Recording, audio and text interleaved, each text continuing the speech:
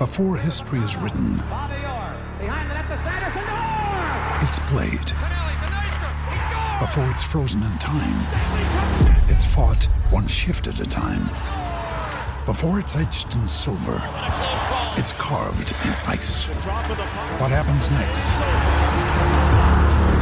will last forever. The Stanley Cup Final on ABC and ESPN Plus begins Saturday. At Marshall's, our buyers hustle every day for the brands you love. Hello? They can calculate the quality-to-cost ratio simply by touch. Ooh, silk. They can hear the difference between an Italian suede handbag and an Italian leather one. Yeah. But most importantly, they know a good deal when they hear one. That sounds like a good deal. We'll take them all. Visit Marshall's and take home more for your money. More brands, quality, trends. More of the good stuff. We get the deals, you get the good stuff. Marshall's.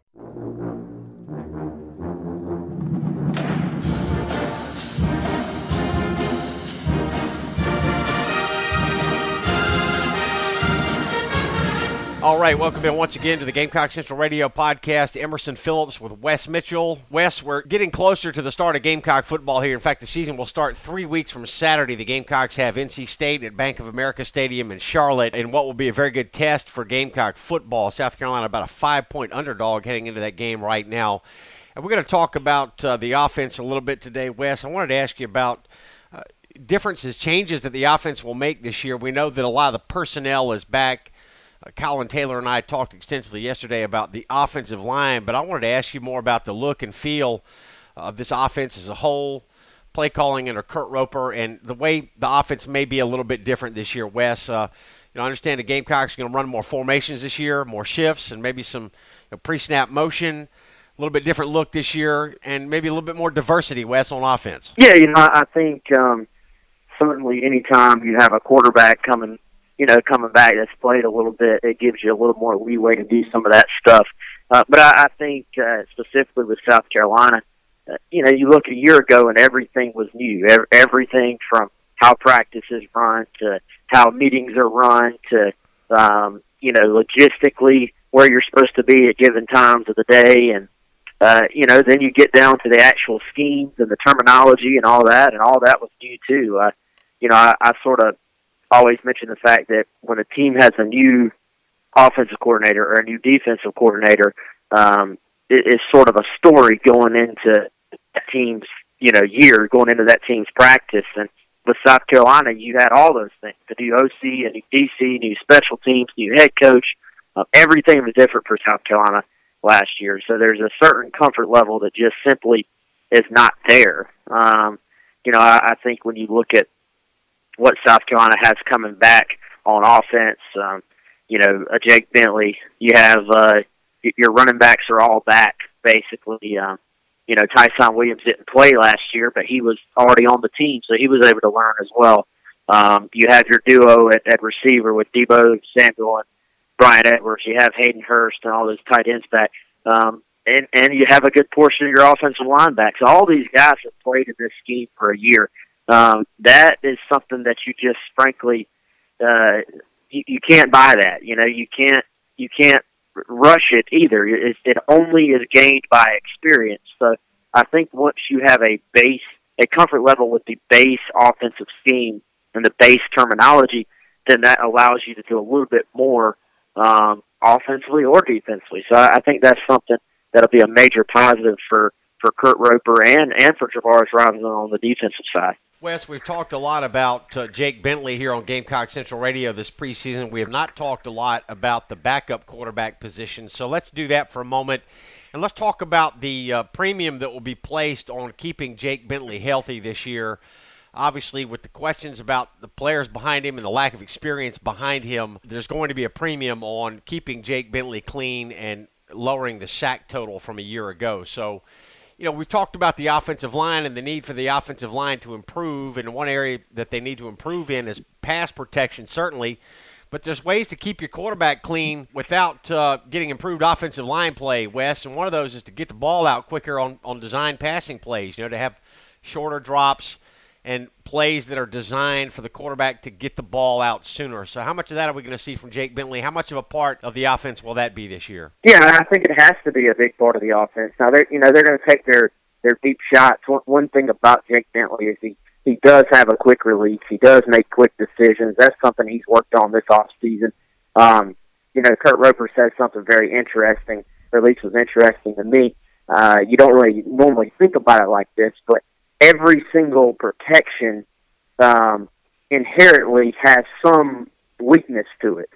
So that there's always, if the defense guesses right or has the right call on, there's always something the defense can do to sort of put you in a bad place on offense. But if you have the correct sort of checks and balances in place, and you have the right protections in place, and the ability to know where the weakness of that protection is, then you can get the ball out. With hot routes, you can sort of change on the fly. If you know, it's one thing for the defense to have a free defender, rushing towards the quarterback, a free rusher, basically. That's not ideal, but if the quarterback knows where that free rusher is coming from, then he can do other things to sort of negate that. So I think that was something last year that, let's be honest, offensive line play was not good last year. Too many times, especially I thought in the run game, where South Carolina didn't get a push in short yardage situations. There were too many times where plays just got absolutely blown up. That has to be fixed, but there were other times where if you just watch, maybe the offensive line gets blamed, and it was more of a call or a protection or a scheme or something like that was the bigger issue. So I think for South Carolina, having a quarterback with a greater knowledge of the protections and stuff like that, the ability to change a play at the line of scrimmage, the ability to check out of something, all those things are very, very important as far as not getting your quarterback hit. You asked about backup quarterback. It seems pretty clear that it's going to be Michael Scarnecchia. That's really the only name anybody seems to be mentioning. It doesn't seem like it's really a battle for number 2. Scarnecchia is the guy. But obviously, if South Carolina were to lose Jake Bentley for any foreseeable amount of time, that just changes the entire dynamic of what they're capable of offensively. So, there's no doubt about that. I think probably one of the top keys to this entire season is to keep Jake Bentley healthy. Not a lot of depth at quarterback right now for the Gamecocks. That's no secret coming into this new season. Wes, a couple of positions where the Gamecocks do appear to have good depth is wide receiver and tight end. And I wanted to get you to talk about, before we talk about tight ends, I wanted to get you to talk about 3 freshmen that are on the team this year. One is Ortre Smith, wide receiver from Wando, Shi Smith from Union County, and Jam Williams. We had heard that Jam Williams might get some time on offense, but it looks like he's working exclusively with the Yeah, right now he's just a defensive guy. He's actually has taken some first-team reps. They've had some guys banged up in the defensive secondary. Nothing serious, just sort of normal camp stuff. So he's taken some reps with the first team. He's certainly in that 2 deep in the secondary. So anytime a guy like that is young and he's going to have to play, you sort of want to bring him on as quickly as possible. So, I think in the future he could see some offensive time, but right now his focus is sort of on defense. You mentioned Shi Smith, Ortre Smith. I think Shi Smith, to me, has been the talk of camp so far with the people I've talked to. Just say the guy is dynamic. He's electric. The players and coaches have sort of echoed that in their public statements as well. And then Ortre Smith coming along, he's a big-bodied guy, can make plays. I thought that Brian McClendon said it perfectly. You want receivers who can make plays when they're covered. I think that's something South Carolina actually, in the games they won last year, they did a very, very good job of that. You look at Missouri, how many passes in that game were caught where Bentley put the ball where only his receiver could make the play, and his receiver went up and made a play for him. So I think that's something Ortre Smith gives you with that just thickness and body type is, he can go up and get the football even if he's covered. So, those are all guys that are going to play roles for South Carolina. Now, you always want to be smart about the expectations there, especially at receiver. South Carolina's got guys that have experience that are ahead of those guys.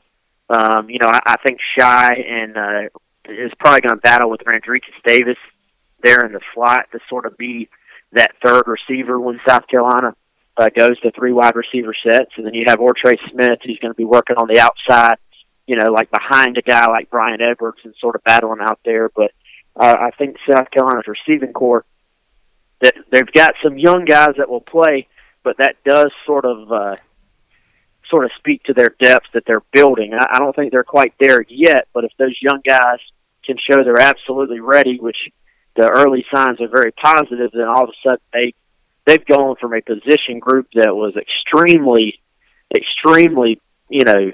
thin going into last year, and they were just looking for guys who can make plays, period, looking for starters, to really be in a good place this year. Drake Davis returned to practice this week, Wes, and it looks like he's ready to go. So I'm wondering, how often will these freshmen, Shi Smith, Ortre Smith, how often might they be on the field this year? There's a lot of veterans, a lot of returning players in front of them on the depth chart. Yeah, I think those two guys are too talented to probably stay off the field. I think early on you sort of lean on the guys that have been there. But, even the thing about South Carolina is even the guys that have been there a little bit really haven't played. It's not like they've played 2 or 3 years or anything like that. Yeah. They played last year and they've played in this scheme 1 year. But, Drake Davis, he's been here a year longer than Shi Smith, but he's also been injured pretty much the entire time. And, this is a kid that is very, very talented. The staff is very high on.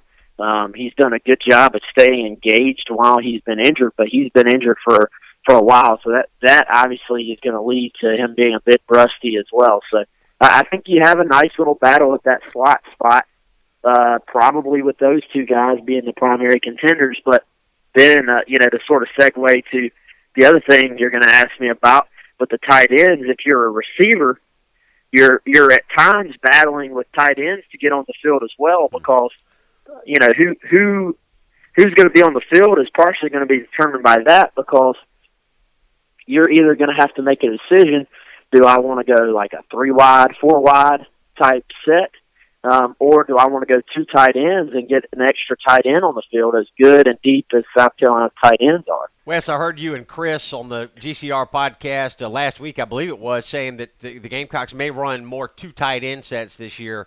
They've got Hayden Hurst back, all-SEC preseason player. Casey Crosby, a solid player a year ago, and Jacob August, another good player that not a lot of folks are talking about. But all 3 of these guys played last year. Oh yeah, well they were in 2 tight ends a ton last year. So I think I think that's the default. If you're the receivers, you have to almost prove, hey, we need to be on the field. We need a 3 wide set. I think so.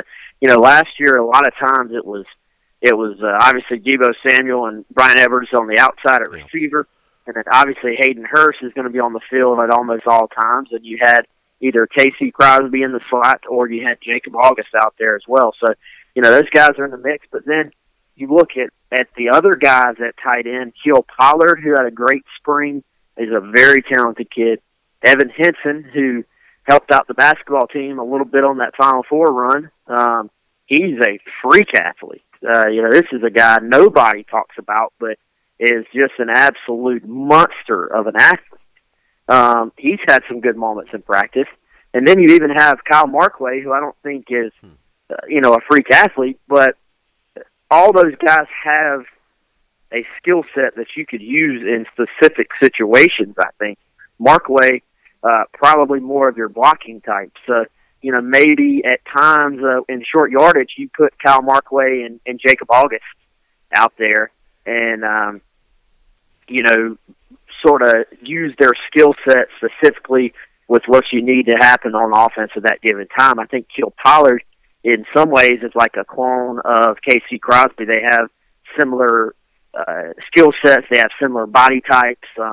He's almost a direct backup, I think, for – it's kind of interesting as I'm thinking about it. He's kind of a direct backup for Casey Crosby. Then you have Evan Henson, who is your sort of just a big athletic freak who can run.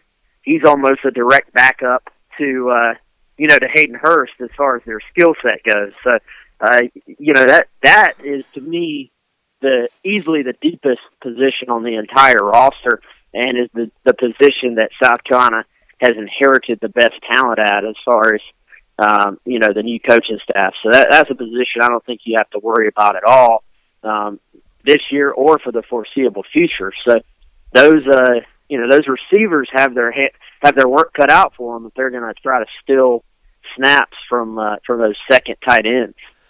Wes, before we wrap it up today, we know the Gamecocks will have a new place kicker and a new punter and a new long snapper here in 2017. So the kicking game appears to be a complete mystery at this point. Yeah, and you know what? I think that is I think that's a question mark, and I think that's probably a concern until you see those guys actually go out and do it.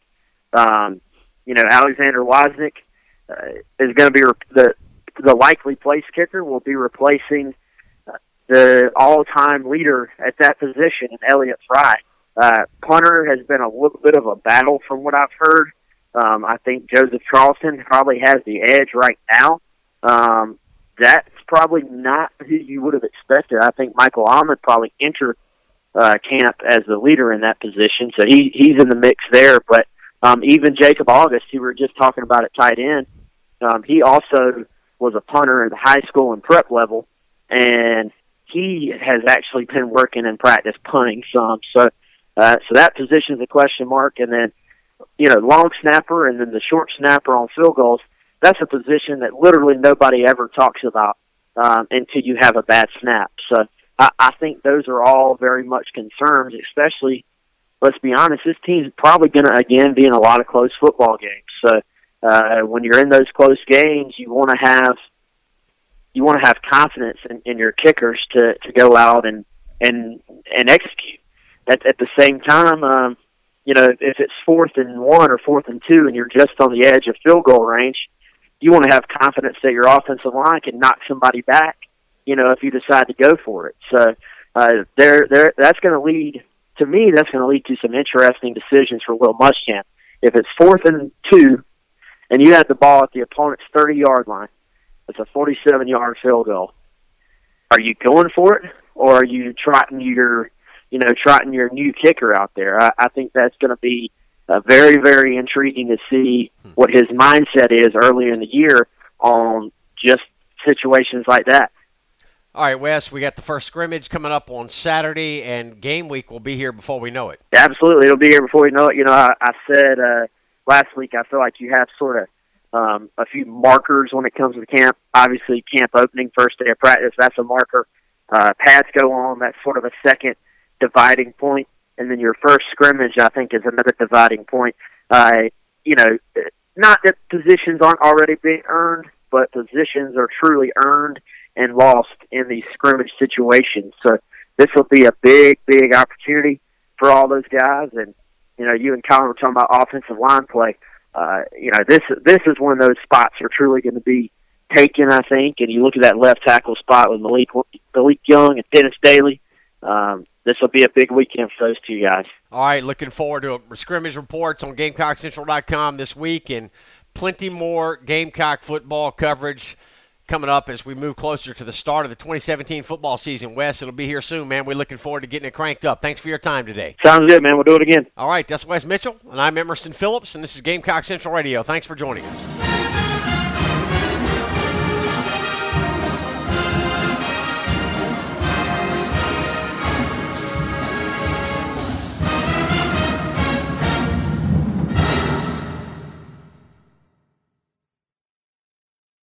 Anatomy of an ad.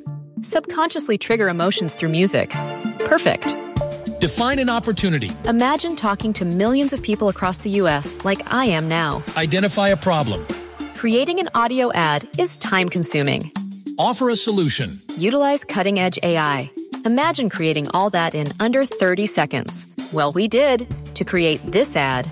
To learn more about AI in the audio industry, download the white paper from audiostack.ai.